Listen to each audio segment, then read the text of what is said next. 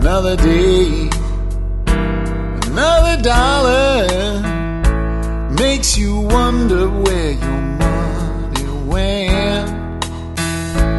You can scream and you can holler. Hi folks, this is Jack Spirko with another edition of the Survival Podcast. As always, one man's view of the changing world and the changing economic times and the things that we can all do to live a better life if times get tough, or even if they don't. Dictated is always on a 50-mile commute between Arlington and Frisco, Texas, from my personal mobile studio, which is a 2006 .5 Jetta diesel. And last year they made this car, and I'm pretty happy to have one and get 44 miles to the gallon with it. And if this is your first show, don't let that scare you, because I'm not what we call an eco-freak around here. I'm all for conserving energy. I'm all for green energy. I'm all for alternative energy. But I'm for those things because I think it's better for us from a security standpoint. I think it's better for us from an economic standpoint long term to create energy that once it's actually, the systems are built, the energy itself is free in the forms of things like wind and solar. But I do not believe that my carbon footprint, your carbon footprint, or even lard-ass Al Gore's carbon footprint is destroying the planet. And I don't think carbon offsets are going to save us. And I don't really know what got me off on that, other than usually I get on the mic here and start podcasting once I hit the highway. And today I actually started as I was pulling out of the driveway, backing out, and dealing with some visitors that had parked next door, and I had to back around them, so maybe that's what sidetracked me a little bit. Because today we're not talking about green energy and alternative energy, but you know what? Maybe it's time to do another show about those topics soon. Today we're actually going to talk about the economy. After yesterday I got on here and told you I have not been talking about the economy lately, it got me thinking. I dug into a few things about what's going on right now. Decided there were some things that you guys needed to know about it, and I look at it as my job and my responsibility with the Survival Podcast to pick out the things that are most pertinent and going on right now to those that are survival-minded, to those that are committed to the credo of living a better life if times get tough, or even if they don't, and to those that understand above all that what you do and how you think matters and impacts your individual life, and you have control of your own life, and you have responsibility for your own life, and that every right that you have comes with an associated responsibility. For people like that, for people like you that listen to my show, I feel that it's my responsibility to go find this stuff. And that's what I've tried to do from day one. So I've found some things I think we really need to talk about. So I'm going to do that with you today during my drive. And as I always say, that my conversations with you, even though they're fairly one way from a verbal standpoint, because I don't have the ability to let you guys call in or anything, it is like a conversation between friends. It's like I phone you up on a cell phone during my drive, and we talk about things. And I do take your feedback. You can send me email at jack@thesurvivalpodcast.com. You can interact with me on our forum, which is at thesurvivalpodcast.com/forum. You can go to the website, which is simply thesurvivalpodcast.com, and you can see an archive of every show that we've ever done. They're all available for download. The most recent 40 or 50 shows, I believe it is, are available for download on iTunes. If you want my very early shows, which had some audio issues like yesterday's did, yesterday's was due to an accident, but the beginning was due to my limited equipment. If you want those older shows, you're going to have to download them directly from the website, and you'll have to put them manually into iTunes if you use your iPod to listen to the show. Before I go into the economic stuff today, I want to talk a little bit about our forum. And I would like to see more of our people that listen to the show get on the forum. The forum is sitting in the middle 400s, 440, 450 members. We've actually had well over 500, almost 600 people join the forum. About 100 of those people were clearly spammers, some of them through some automated technology. So we, the moderator staff over there, do a good job of keeping those guys out. But we want more active participation from the audience. If you've joined the forum but never made a post, please come in and make a post. I mean, at least go to the site, the show discussion board, and there's an intro thread. Just intro yourself. Say, hey, my name's so-and-so, here's where I'm from, this is why I listen. Get on the forum and start meeting people, because I'll tell you what, we have an incredible community on our forum. People are helping each other. People are sharing free resources. People are showing others exactly how they do certain things, from storing food to building a deck in their backyard to how to set up garden beds. You name it, if it's about self-sufficiency and survivalism and alternative energy, whatever it is, there's people there. There's a whole community now just developing of people that are ham operators, ham radio operators. And I've been encouraged to get my ham license and get into that group as well. And I'll see if I can at some time, folks. It's not because I'm not interested. It's because, well, I'm busier than a one-legged man in an ass-kicking contest, honestly. But the forum's just a great place. And if you are, I keep saying this when I talk about it, but if you're a hardcore military survivalist that runs around with an AR-15 in a militia on weekends, training yourself, trust me, there's people there that, they're just like you. If you have absolutely no desire to be that guy, and frankly, folks, I don't. I'm what I call a modern survivalist. In fact, my handle is modern survival. That doesn't mean I don't like my guns and I don't go to the range and stuff like that, but I just take a different tact on it. So if you're kind of a middle-of-the-road survivalist like me, where your focus is more on how can I improve the energy usage of my home and create my own energy, how can I store food so if something goes wrong, I'm going to be okay. If we have a flu pandemic, I'm going to be okay. How can I grow a garden? How can I become at least 50% self-sufficient as quickly as possible? Those middle-of-the-road types, they're there. I'd say they're probably the majority. And if you're just kind of like, you like to dabble in certain aspects of this, like you're just a gardener and a farmer and you like to grow trees and, that's kind of your only thing that you really get into, there's people like that. If you're just a gun guy, not maybe a militia type, but just a gun guy that likes to just tinker with guns and do gunsmithing, go to the range and see how accurate you can make your rifle and do target shooting or, stuff like that. There's people like that. What I'm saying is the survival community is extremely diverse. We're not the stereotypical people that the media typically makes us out to be. I'd say the vast majority of us are people that are simply committed to doing what I talk about every day, living a better, more sustainable lifestyle. So that not because, again, some of us are kind of the eco people, right? And there's nothing wrong with that. If you're the eco guy, great, glad you're here. But most of us that are into these things that are the sustainable living, again, we're not trying to save the planet. We're trying to save ourselves, and through saving ourselves, we're trying to save our country. Because we've grown dependent on things, and that's the type of thing that we talk about in the forum, from one end to the other. So please join in. Okay, let's kick it off into the main topic of today, which is our economy. And what really precipitated me to do this is I got an email yesterday from someone who said, Jack, you mentioned the economy briefly. I have one big question. You've talked about this before, but now they seem to be just going through the floor, and more than maybe you anticipated. What's the deal with gas prices? And if you haven't noticed, gas is under $2 in most parts of the country now, unless you live in a state that taxes you out of the brains for your gasoline. I just drove by a place right now where gas was $1.86 a gallon, right on my street, and it's not known to be the cheapest place in town for gas. I just saw diesel, which makes me happy, for about $2.94. Diesel was up over $5 in the middle of the summer. So, and they're still coming down, and the new projected bottom for the gasoline market right now is somewhere between $1.45 and $1.65 is what the market oracles are forecasting, and they're forecasting that to occur relatively soon, that the gas is going to still come down. Now, what is going on? Because, people that are in the survival mindset, one of our big concerns is peak oil. Will the world run out of oil? And I think peak oil is a threat. I just don't think it's a threat anytime in the next 10 years. I do think astronomical gas prices are a threat in the next 10 years. How long will it take before we go back up? Well, how long is it going to take before this global recession ends? That's your answer. And how long until some of these other things I'm going to talk about today begin to kick in with infrastructure projects and things like that? But here's the deal. Gas is down because the demand is down. When everybody was saying that Bush and Cheney were liars and they were just making lots of money for their buddies at Halliburton and all this other nonsensical crap, and if it's, you haven't listened to many shows yet, trust me, I am not a shill for Bush and Cheney.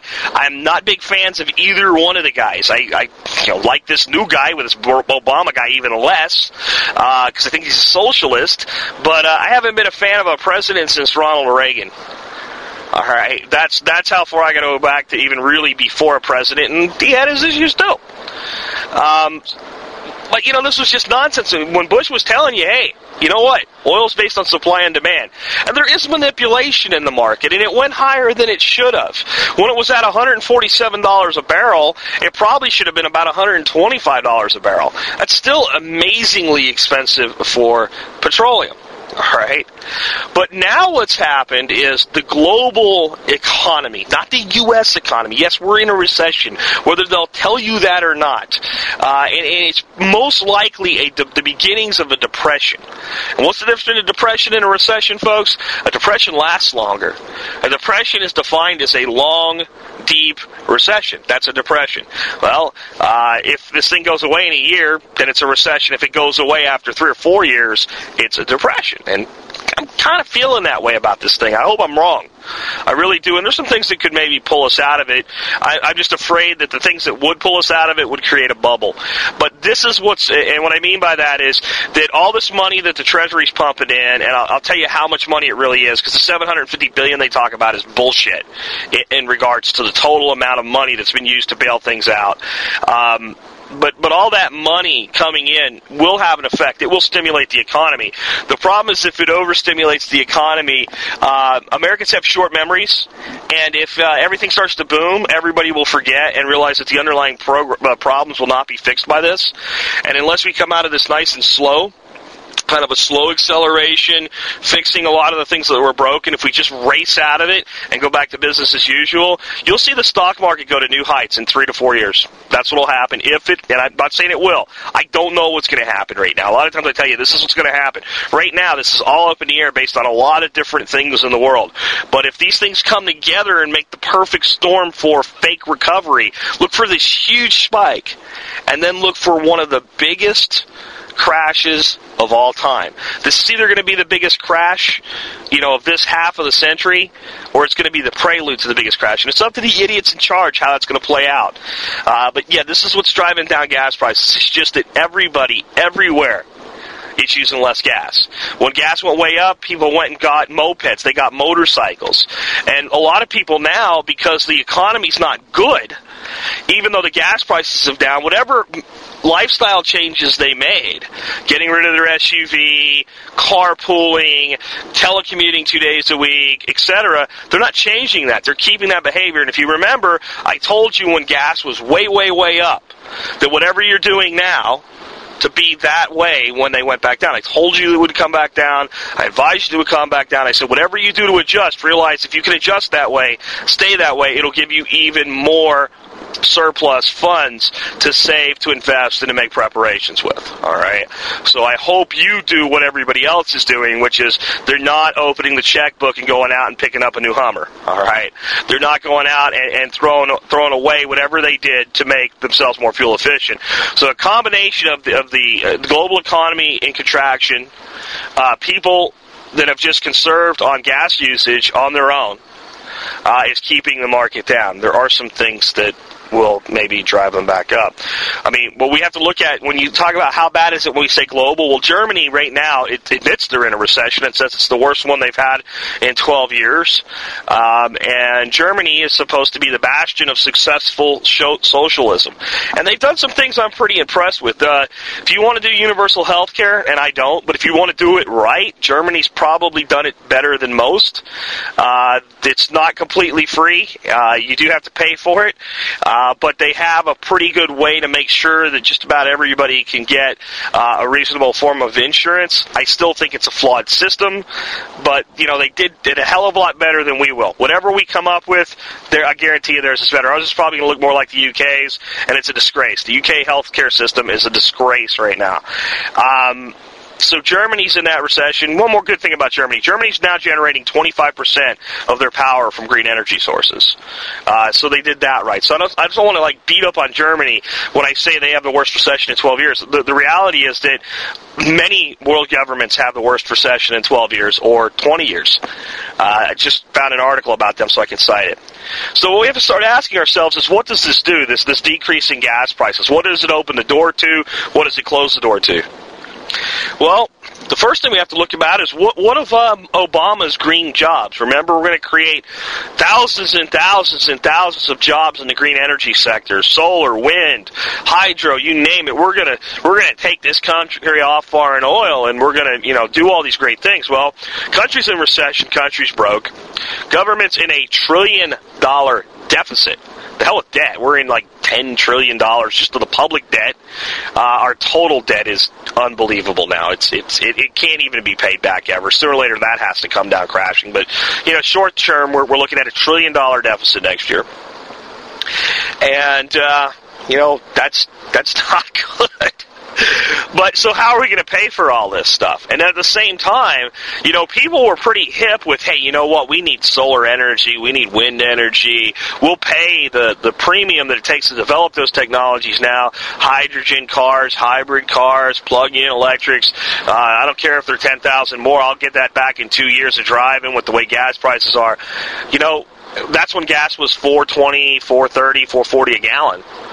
What are people going to say to this whole plan when they can go out and buy gasoline for $1.50? All right? And, the right answer is, I really am not a big fan of Barack Obama, but I'm not rooting for the guy to fail, because if I root for Obama to fail, I'm rooting for the country to fail. And I want everybody that's against this guy to understand that. If you root for him to fail, I think we need to keep him in check. We need to keep an eye on him, but we have not elected Hitler or Mussolini here. All right? He's going to have limits to what he can do, like any president. And I think he'll try to do some really stupid shit. And when he does, we need to slam the door on him through our representatives in the Congress. We need to make those guys terrified of us. We need to make our government afraid of the people again. All right? The problem is that people are afraid of the government right now. But when it comes to this thing, I think we do need to invest in green energy. I'd rather see a lot more come from the private sector, and if the government wants to help, I'd like to see it through tax breaks and tax incentives, like the tax credit that I told you about earlier. Starting next year, you go out and put a $10,000 solar array on the roof of your house, and you take $3,000 off of your taxes next year. Not a deduction, a credit. So if at the end of the year you were going to owe $15,000 in income tax, now you owe $12,000.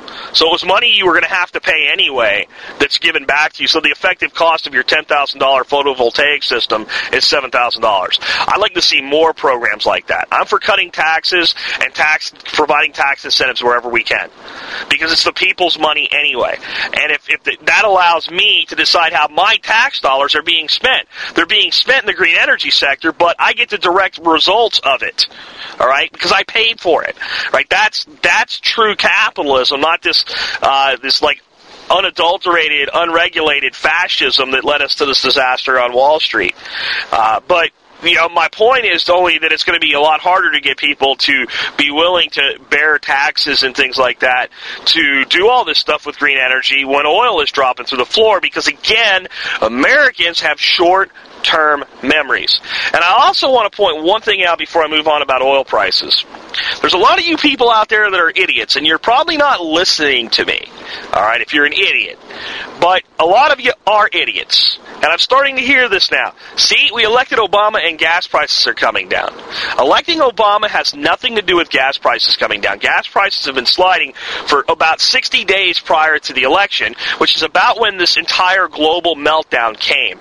Gas prices and Obama have nothing to do with each other, just like gas prices and Bush have very little to nothing to do with each other. And if John McCain were president-elect, guess what? Gas would still be selling where it is today. And if, who's that guy that screwed up real bad on it? John Edwards, right? God, what a jerk off. If he was president-elect, gas prices would be where they are. If Ron Paul was president-elect, gas prices might even be lower because maybe America would be waking up to reality. But, that would be what we do, not what Ron did. All right. So my point is the president doesn't affect this. And you hear some idiot out there telling you Barack Obama made gas come down. Do me a favor. Smack him in the freaking ear. That's just a nonsensical bullshit I've ever heard. Moving on, though, let's talk about, some of these other things that are going on with the economy. There's no, secret right now that the U.S. automakers are in trouble. GM, Ford, Chrysler are in deep shit. Well, the government was pledging them $25 billion. And I talked about that before. I'm not really opposed to it because the reason they're giving them that money is because our freaking government came out with all these new standards and caused them to have to retool to meet emissions requirements, manufacturing requirements, environmental requirements, and things like that. So our government said, Ford, this is what you will do in the next 10 years with your manufacturing process. And basically this $25 billion split up among the three pays for those. But now the Congress and the Secretary are looking at GM, Ford, and Chrysler and going, are your businesses even viable? Are we going to give you this money and then you're going to go bankrupt anyway? So they're talking about not giving them the money, and then they're talking about giving them more money. But I want to tell you the truth about why these guys are in trouble. It's not because people don't drive American cars. That contributes, but it's not the big problem. All the huge freaking union contracts going back for decades, and the retiree benefits, specifically health insurance benefits, that these guys are being saddled with today, makes their cost of production double what Toyota's cost of production is when Toyota's manufacturing vehicles in Tennessee. All right, so it's not because of these foreign importation things at all. That's exactly what it is. The unions have gone to bat for the worker, and they've insisted, you just give us this, you must give us that. And it's part of the problem the American worker has of seeing an employer as a bottomless pit of money. Well, those guys have it, they should give it to us. Well, you know what? I'll tell you guys, and if you're a union guy, I'm sorry to piss you off with this, but the unions in the auto industry anyway, you've reached the bottom of the bucket. All right? You're killing the companies that pay your benefits and pay your workers, and you're destroying your own industry. And when it goes broke, you're not going to get the money anyway. So the smart thing right now to save the industry would be for these unions to wake the hell up and renegotiate this stuff into something more palatable so that the companies could be salvaged. It ain't going to happen. You're going to probably see 2, if not all 3, of the major U.S. automakers go into bankruptcy. That does not mean they're going to go away. What it means they're going to do is restructure, and they're going to screw over all the retirees instead of cutting a good deal. All right, a good deal could be cut right now, something that lets everybody come out with something positive, a good negotiation. It ain't going to happen because the unions are stupid. And if you don't agree with that, let me know how you feel when you see the first one of them go bankrupt and you see all the people get screwed that work for them, especially the people that already did work for them, and you see all the retirement benefits go to pot, because by the time it happens, things will be so dire that instead of being able to negotiate something that's reasonable, that gives the type of health care to the retired worker that the current worker has, instead of this prima donna policy that's so expensive to the retired worker who hasn't done anything for 15 years and is still carrying these benefits like they were in the freaking military, and everybody's hosed. Let's talk about it then, because we'll have to wait and see if I'm right about that. But once it happens, you'll know that I'm giving you the straight dope on this, and that's what's going to happen. You're going to see at minimum 1 merger and 1 bankruptcy out of 3. And I'm thinking more like 2 bankruptcies in a merger. You'll see a bankruptcy, and then the strongest of the 3 will step in and suck up one of the bankruptcies. And you might see 3 bankruptcies and then a merger. Seriously, because that's the only way out of this trap that they're in that's absolutely killing them, that they cannot afford to pay. Because in case you ain't noticed, car sales ain't going to be booming anytime soon, and these guys are out of money. I mean, GM's saying that their money might run out, 0, no more cash flow by January. All right? No more money. You unions, we're going to make sure we get ours. Well, you got yours. All right? And now it's gone. All right, because if you sell a product and you make a profit of $1,000 off it, there's only $1,000 worth of profit to be distributed. And when you start distributing $1,001 of profit and you do it long enough, sooner or later you destroy a company. That's what's killed our automakers. Well, let's look across the ocean to where GM seems to be staking its future for its recovery, to China. Yeah, you heard me, China. Watch GM go to China. China's doing manufacturing in the auto industry, and people think a Chinese car's a cheap car. You know what? China's fixing to come out with a really cool luxury car. I don't know if their timing's very good, but it's going to be a luxury car that's designed to compete with $50,000 luxury cars for about $34,000, $35,000. They're planning to bring that to America in early 2009, and it's a beautiful car. China's doing manufacturing for Mercedes and BMW right now. They're learning by outsourcing so that they can build for themselves. And the latest people to be making inroads into China from the auto industry are GM. And at the same time that we pissed out a $750 billion economic stimulus package, a bailout, which, again, folks, was $850 billion when it actually passed. I don't know why people keep calling it a $700 billion bailout. It's not a $700 billion bailout. They called it that. You guys called the Congress and you told them you would kill them if they passed it. They turned it down. It came back for $850 billion and they passed it. All right, we printed money. China just passed their own bailout. They're calling it a stimulus. They're pumping $586 billion of their currency into their economy. Now, what are we doing with our $850 billion? Well, primarily, what we were supposed to do, what we were sold that would be done, is that we would go in and buy bad mortgages.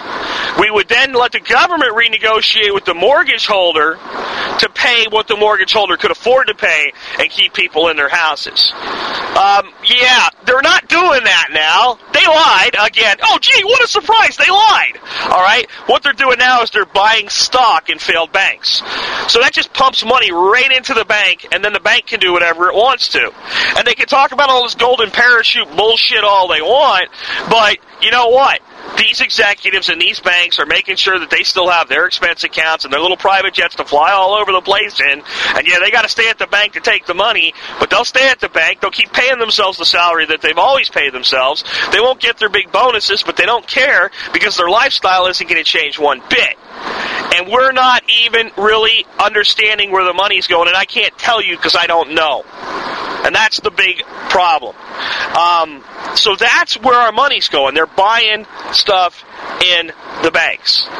And with all the shit they're doing, now we're starting to hear rumbles that, yeah, the American taxpayer is probably going to have to open up his wallet. Even some of the congressional jackasses that were all, yeah, we're going to give you Barack Obama's tax cuts. We're with him. We're Democrats. Yeah, they're starting to say, yeah, we might have to raise everybody's taxes now. Not even in office yet. Already starting to shift. But what's China doing with their $586 billion? China's communist. China's socialist. God, they have to be screwing up their bailout more than us, don't they? No. $586 billion. Much of it is going to tax cuts. Yes, the Chinese have pumped money into their economy, and they are using it to cut taxes for their people. We're using it to bail out freaking Bear Stearns, AIG, Wall Street, and failed miserable banks all across our nation. The China pump money into their economy. They give their people a tax cut to put more money in the pockets of their people because they know if their people have more money, they'll spend it. If they spend it, it will help the economy recover. What the hell does that sound like? Gee, that sounds like conservative economics from China, while the United States is practicing fascist economics by bailing out major corporations with no real oversight of what the hell's going on. All right? China's also using it to improve health care. which they already have socialized healthcare. So they're using it for things like projects to improve hospitals and things like that. And a huge piece of it is going into building more infrastructure. They're taking the Dwight D. Eisenhower approach after World War II and improving the highway system throughout the nation of China, knowing that if there's better transportation, that their economy will be able to move more things within the boundaries of their own nation, making them more independent of the rest of the world, because they've learned the lesson that our money is only as good as our economy is, and when our economy shits the bed, which it has, we stop buying their Chinese-made plastic bullshit.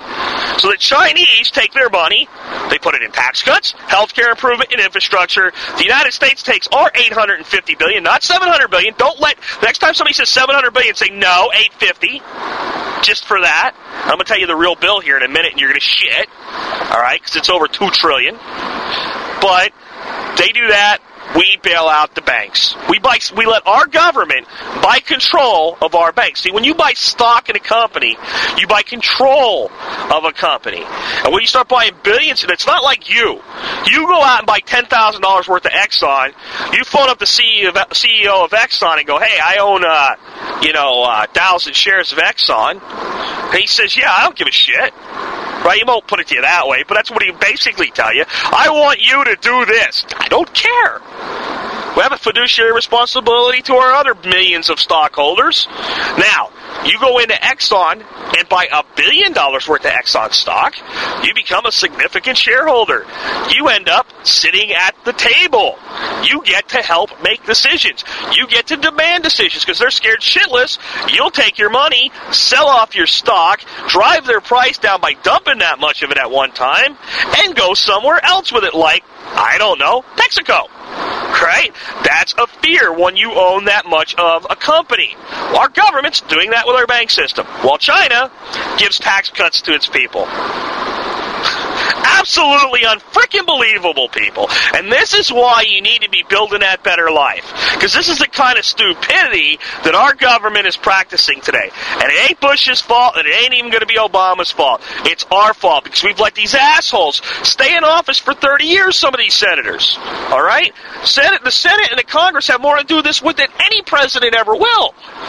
We don't pay attention to the races that matter most. A lot of this, when I was watching the election results come in, so-and-so Jackoff from Jackoffville, Jackoff State, he just got reelected for the 6th time to the United States Senate. Friends, 30 years. 30 freaking years.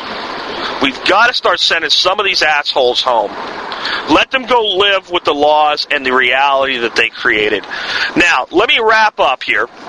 I know today was kind of a rant, but I just don't want you to take your eye off this and think we're through it and think we're over it, because we're not over it, we're not through it, and it hasn't really gotten much better yet. All right, it's going to get worse, and I want you to understand that. The bailout, the $700 billion bailout that's actually an $850 billion bailout, how much is it already? Not how much will it be, how much money has already been allocated for it today? Well, as I said, what actually passed Congress and the Senate and was signed by the President, Secretary Paulson, and then the new secretary who will come in under Obama, was given $850 billion, not $700, $850. Well, we also printed $30 billion for the Bear Stearns bailout, which is no different than the way these, well, it's different, but it's not from our checkbook standpoint, all right? It's just like giving money to these other failed banks. We just did it individually to them first. AIG, remember $75 billion, $80 billion, right? And that's $150 billion. That just doubled. Nobody really talked about it much. $150 billion on the AIG takeover. Freddie and Fannie together, $200 billion. $200 billion is costing you and me. All right, it doesn't cost Chris Dodd and Barney Frank $200 billion. It costs me and you $200 billion, because they'll just give themselves a pay raise. All right, so Another $245 billion got pumped in by the Fed. This was the backdoor stuff I was talking about. Because the commercial paper market seized up. Companies couldn't get money. Banks wouldn't loan each other money. The funds in the commercial paper market started to dry up. So the Fed just printed another $245 billion and pumped it into that market and unseized it. They made the money flow. All right? Then the money market started to go crazy because people were pulling their cash out. All right, so it's kind of like a savings account, but a little bit different. A money market's generally used to make a little bit better interest rate. It's kind of a fund that's in cash, basically. And most people use it to hold money while they're waiting for the next stock to buy. Well, people started extracting their cash from money markets like no end. So what did that cost us? You think Freddie was big at 200? You think the commercial paper market was big at 245? $540 billion. Fed pumped that. Just print it. Type some numbers in a computer because we don't even print it anymore in the paper. And just created out of thin freaking air another $540 billion. You add them up, you know what you get? $2.15 trillion in bailout/stimulus in 2008. $2.15 trillion. Folks, our national public debt is around $10 trillion. Now, the actual debt's much bigger than that because that doesn't include private debt. It doesn't include Social Security, unfunded obligations. It doesn't include commercial loans. It doesn't include the money that you and I owe. All right, because our debt is part of the national debt as well. That number I can't even talk about today because it makes me sick in the stomach. But we just took the public debt that's $10 trillion and we just threw $2.15 trillion on it. Yeah, okay, yay! That's what's going on right now. That's why this stuff's not going to get better. That's why even though when all the market came down, and if you're a survivalist, maybe you were going, oh, here it is. And you look around and everybody's still driving to work, and most people still are employed, and everything still seems to be okay. It's not okay. And I don't say that to scare you because I don't want you to be scared. If you've listened to my show enough, by now you should know I want you to be empowered. I want you to know that what you do matters. But I want to drive home the point that if anybody's looking at you now from the outside saying, yeah, you're a survivalist, look, the whole world didn't end with this. How much worse can it get? The answer is it can get a lot worse. And the other thing we have to be aware of is I always believe that when you're down is when you get kicked. And this is just a perfect time by Murphy's Law for something like a pandemic flu to hit and really hit us while we're down, or some country out there to take a shot at us. I mean, Barack Obama's own running mate, Joe Lieberman. Not Joe Lieberman. I'm sorry, that's an insult to Joe Lieberman. Joe Biden said that Barack Obama will be tested early in his administration, that one of our enemies will move against us. That's not real heartwarming to hear from your own running mate. And I think, of all the things Biden's been wrong about, he's probably right about that. So some type of terrorist attack right now, I mean, there's all types of things that could happen. So do you get paranoid? Do you run to your bunker? Do you hide? No. What you do is you keep doing what you've always done. You keep planning to live a better life if times get tough, or even if they don't. And if nothing goes wrong, you're still okay. And if something does go wrong, you're still okay. And the people that have behaved like a grasshopper all through the summer are going to have to endure a very hard winter. And I'm sure you'll help somebody. You'll help somebody if you can. But you won't be able to help everybody. We have these stickers that are available in the forum. I'll mention them again that say, be an ant, not a grasshopper. And they're available for free from Jeremiah on the forum. He did this all on his own, and I appreciate it. But that really is a big part of what we're all about. And I'm getting ready to put some T-shirts out soon, and that's what it's going to say on the back, be an ant, not a grasshopper. And the reality is you don't save the grasshoppers by taking them in when it's cold. You save grasshoppers by turning them into ants, and you do that by your example, by having that good organic vegetable garden in the backyard, by not blowing all your money, by not having every penny in the stock market. That's just foolish. I don't care how good times are. All right, you have to have some cash reserves by investing in things like silver and gold in small quantities over time. All right, by driving fuel-efficient vehicles, whether times are good or times are bad. Why not? If you need a truck for a job, do it. We have a big truck. My wife drives 14 miles round trip to work and back. She drives the truck. I have a fuel-efficient car. I drive 100 miles to work and back. I drive a car that gets 44 miles to the gallon. She drives a truck that gets about 16, 18 miles to the gallon. right? So the right vehicle for the right situation. Conserve electricity. Just be an example. And just remember, above all, what you do matters. From the, apocalypse down to basic survival situations. People that get lost in the woods. People that get stuck in a hurricane. The rescuers that rescue people and save people say that the ones that make it, the biggest thing they have in common, be it a cold mountaintop in Washington State or a ravaged hurricane city down on the Gulf of Mexico, they understand that what they do matters. I hope you understand that what you do matters. I hope you keep tuning in to more episodes about the Survival Podcast. Tomorrow, I promise you, we'll go off the economy. We'll go back to another practical subject. I try to keep things varied around here. I hope you enjoyed today's show. Again, this has been Jack Spirko with the Survival Podcast, helping you figure out how to live that better life if times get tough, or even if they don't. You can scream and you can holler. It really doesn't matter, 'cause it all gets spent.